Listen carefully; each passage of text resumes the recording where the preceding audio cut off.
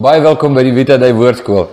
Ek het in 'n vorige videoetjie vir jou 'n greep gewys uit die 40 jaar feesviering van die Logos gemeente in Bellville wat in 2018 gebeur het.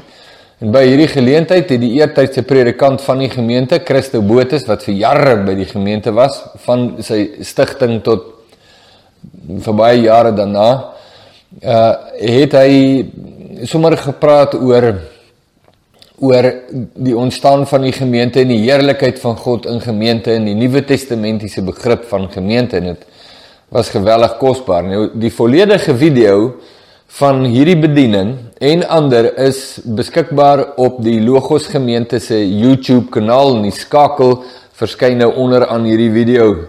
Hulle wys altyd so af, so kyk hieronder by die beskrywende deel van die video, daar sal jy die skakel na die volledige video sien. En hierdie gedeelte praat Christo oor 'n baie kosbare konsep, en dit is die konsep van koinonia. Nou, koinonia is die saamwees van gelowiges, wat 'n baie spesiale soort saamwees is. En baie mense het nou in die afgelope tyd met my ook oor soortgelyke goed gepraat. Die gesprekke het dalk ander rigtings gestuur, maar die inhoud van die gesprek was eintlik was altyd dieselfde. Wat behels die saamwees van gelowiges? En hier is 'n kosbare stukkie inset uit hierdie feesviering van, nou ja, met die neem van hierdie video bykans 2 jaar gelede, wat praat oor die Nuwe Testamentiese begrip van koinonia. Kyk gerus hierna, dit is regtig kosbaar, dit is baie wonderlik. Lees die skrifte wat Christo hier deurgee, en maak jou hart voor die Here oop. Ons het nodig om te leer, en dit is 'n voortdurende saak. Ons het nodig om te leer wat regtig behels die samekomste van die gelowiges. Wat behels dit? Daar's altyd 'n behoefte daarna, want vir een of ander rede is daar, het die vlees die vermoë om enige werk van God wat hy doen onder die gelowiges, die wat in Jesus verbind is, te kristalliseer, te kaap of stug te laat raak, en in modder of in 'n moeras vas te val, en dat ons gaandeweg die lewe en die heerlikheid van Jesus in ons midde verloor. Koinonia. Die teks wat ek hier wil lees is baie belangrik. Wat van die begin af was, wat ons gehoor het, wat ons gesien het met ons oë, wat ons aanskou het, wat ons met ons hande getas het aangaande die woord van die lewe. En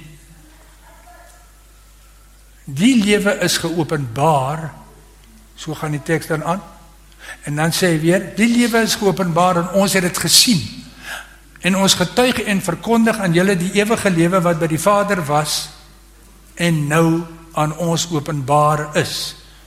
Wat ons gesien en gehoor het, verkondig ons aan julle, sodat julle ook gemeenskap met ons kan hê, want ons gemeenskap is met die Vader, met sy Seun. Ons verkondig dit wat ons gesien het en gehoor het en aanskou het en met ons hande getas het, geproot en gesmaak het. Die geestelike bonatuurlike het werklikheid geword. Hoor jy dit in die teks? En omdat dit so werklik geword het, dis openbaring, want daar staan, dit is geopenbaar. Die kerk is gebou op openbaring. Nou, ek gaan nou dit vinnig maak deur net hierdie begrip koinonia nog 'n bietjie te verduidelik. Koinonia is 'n begrip wat kom uit God uit. Die verhouding tussen die Vader en die Seun en die Heilige Gees is koinonia.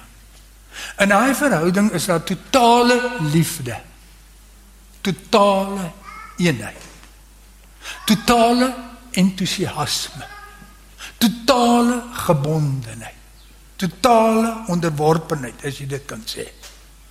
Daar's 'n vuurgloed van ywer vir die koninkryk en die eer en sy eer in daardie koinonia.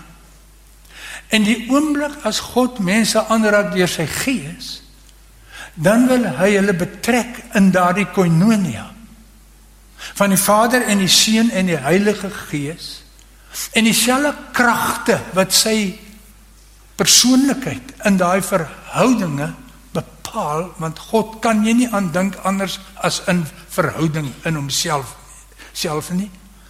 Wil hy onmiddellik oorplant aan die mense wat deur hom aangeraak word. Nou bely die apostoliese geloofsbelijdenis wat die gereformeerde kerke gereeld Sondag lees, staan in die apostoliese geloofsbelijdenis, staan daar ek glo aan een heilige algemene Christelike kerk, die gemeenskap koinonia van die heiliges.